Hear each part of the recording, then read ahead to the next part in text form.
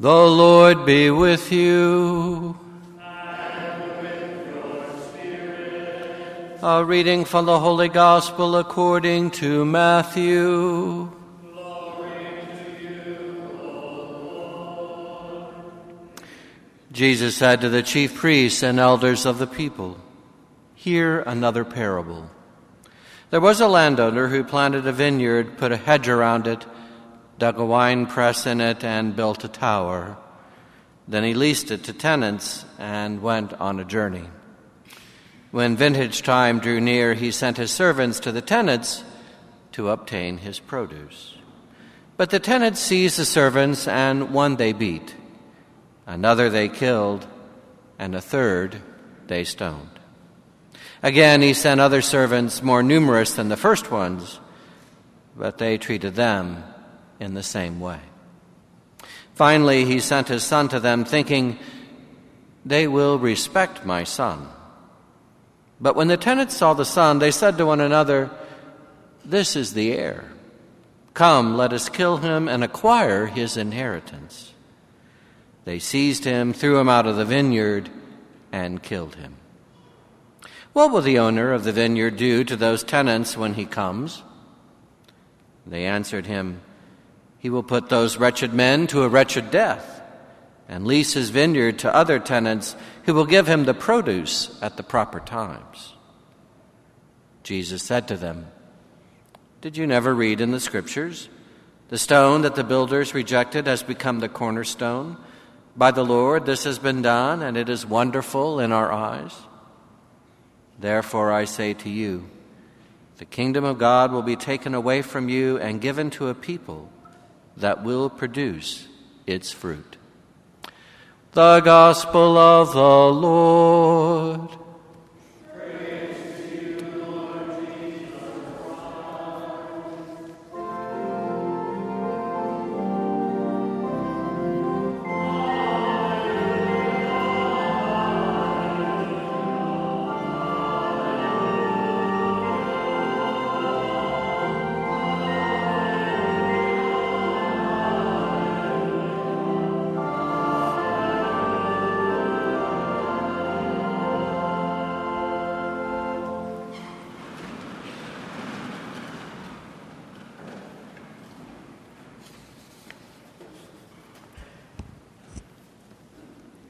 The choices we make are the consequences we choose. I came across that quote the other day, but it seems to me the world is alarmingly losing sight of that fact once more. People say and do things with little regard for the impact on themselves, let alone on those around them. But the choices we make are truly the consequences we choose. It seems to me that that is one of the lessons we can take from our gospel parable today. You know, Jesus spoke in parables because they held multiple meanings, and thus he could use them to teach many things.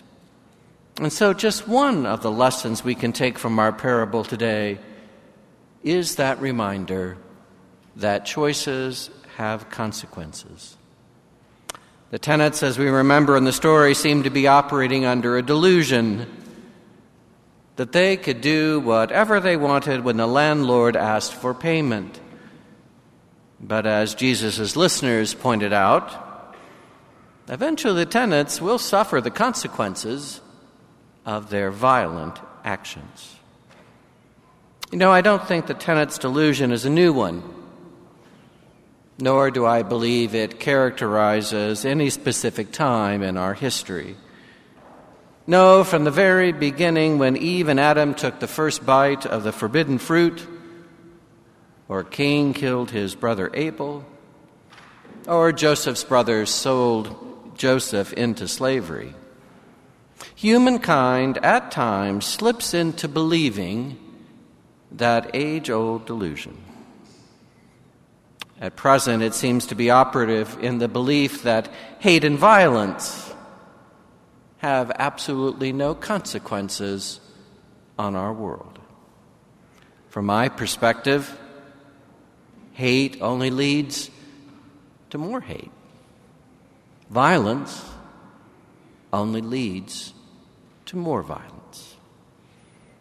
But perhaps for today it's important that you and I see how this might be operative within our own lives, and in particular how that delusion is operative in our spiritual lives. So this morning, here are a few thoughts from a fellow pilgrim who, like you, oftentimes misses the mark. As I was thinking about it, how often do we make the choice to handle all of our problems on our own?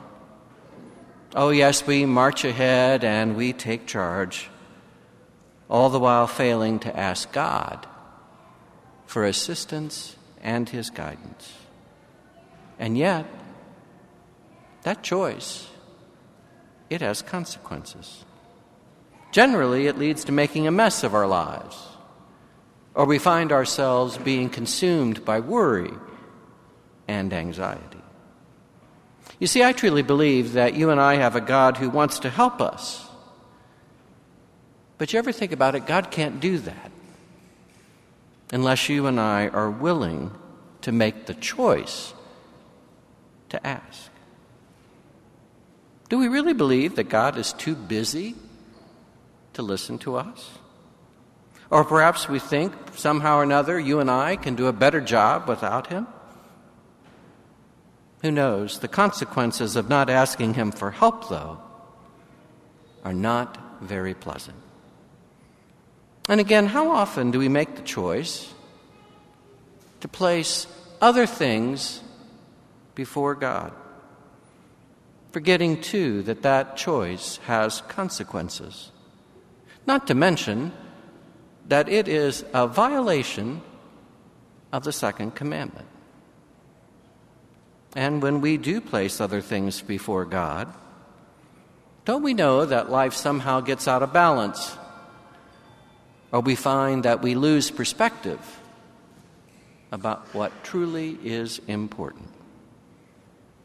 And how often from time to time do we choose to believe that sin will have no effect on our lives?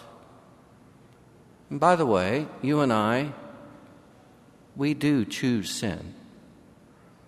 We are not victims.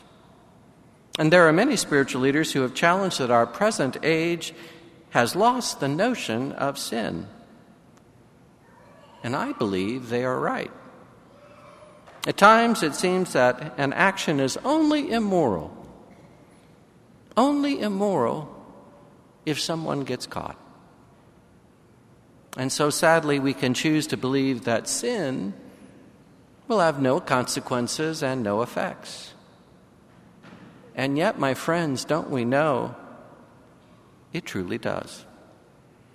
And I'm not just referring to Judgment Day. No, sin has an effect, an immediate effect right now. In the 35 years of my priesthood, I've heard numerous suffering souls as they have shared the consequences and the brokenness of not only poor choices, but immoral ones.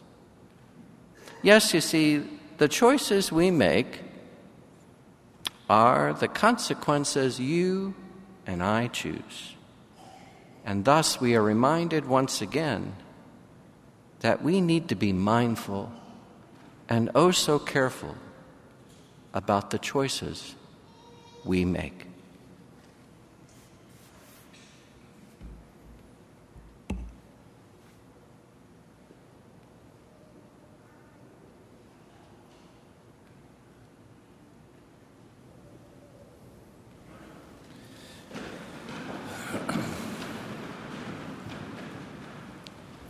I believe in one God, the Father Almighty, maker